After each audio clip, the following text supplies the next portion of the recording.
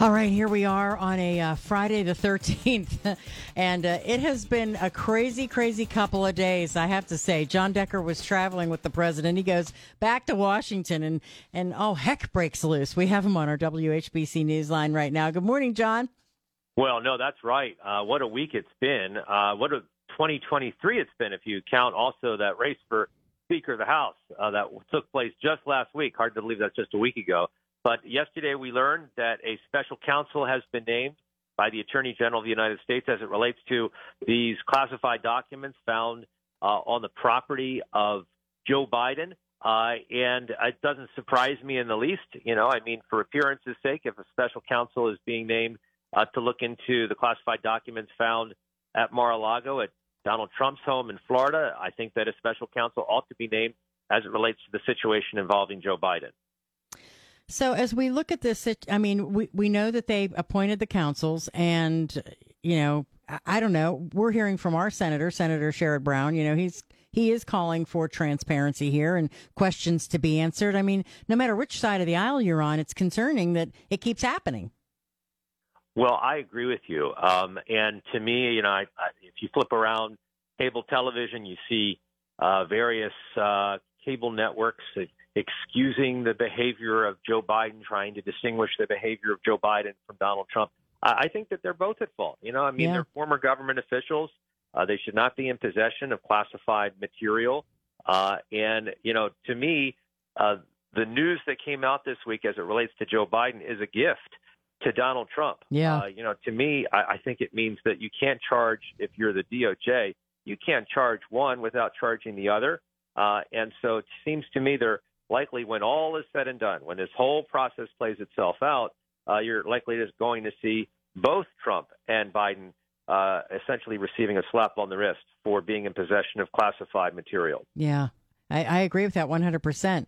And I know that's how a lot of folks feel. You know, the comparison is one's cooperating and one didn't, you know, and kind of fought the whole thing. But in the end, that's not really going to make that much of a difference, right? I don't think so. You know, I mean, on the surface, and I'm saying this speaking as a lawyer, the two situations are exactly the same. They both seem to be on the surface to be in violation of the Presidential Records Act, and that dictates that if you are, in this case, a former president or vice president, you, upon leaving office, turn over all of the documents that you have in your possession over to the National Archives.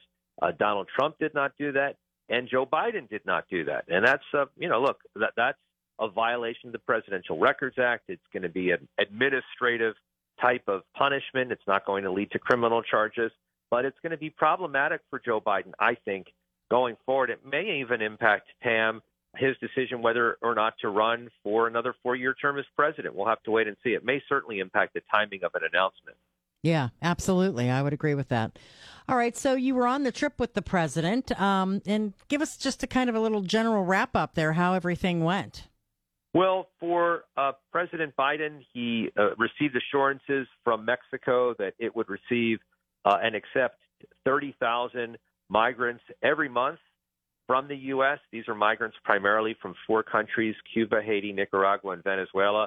And that certainly will help out as it relates to the record numbers of migrants that we're seeing coming to the U.S.-Mexico border. And I think that Joe Biden was pleased by that. But the last day of the summit was a day that was completely overwhelmed by the news happening back in Washington related to these classified documents. In fact, I found myself talking more about that, even though I was in Mexico City, than about the actual North American Leaders Summit. And so that often happens when you're, you know, traveling and covering the president. There's news that overwhelms the news that you were sent to cover. And that was the case this week for sure. So what do we have in store ahead of us over the next couple of weeks besides, you know, obviously dealing with that situation?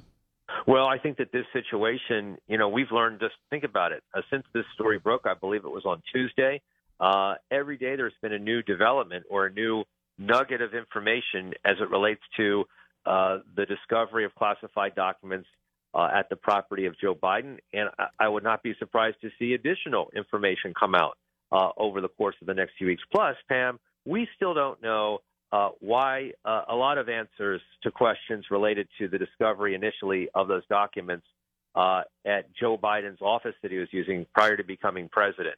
Why did it take so many months?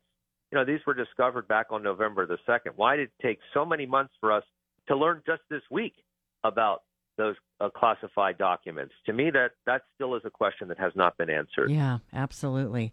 There was something else I was going to ask you, and now it just kind of slipped my brain. I know there's just so many. Oh, George Santos. Do we know anything more about what's going to happen with him?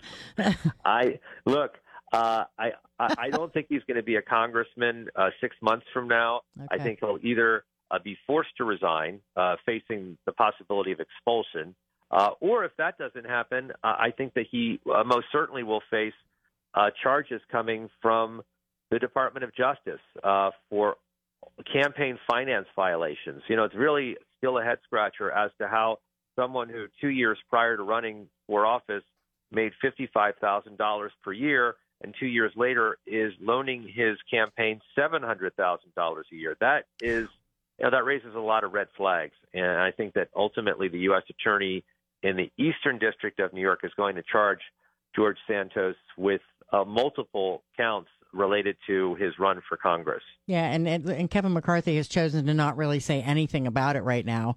I guess waiting, maybe? Waiting, yeah, I think that's right. He said we're going to let the process play itself out, but I think the process that takes place on the political side of things in the House of Representatives, that process is not going to be kind to George Santos. Yeah, I would agree. All right, John, well, thanks so much for the update. Lots of good stuff today, and we'll chat with you next week. Sounds great, Pam. Have a great day, a great weekend, and I'll talk to you on Monday for sure. Bye-bye.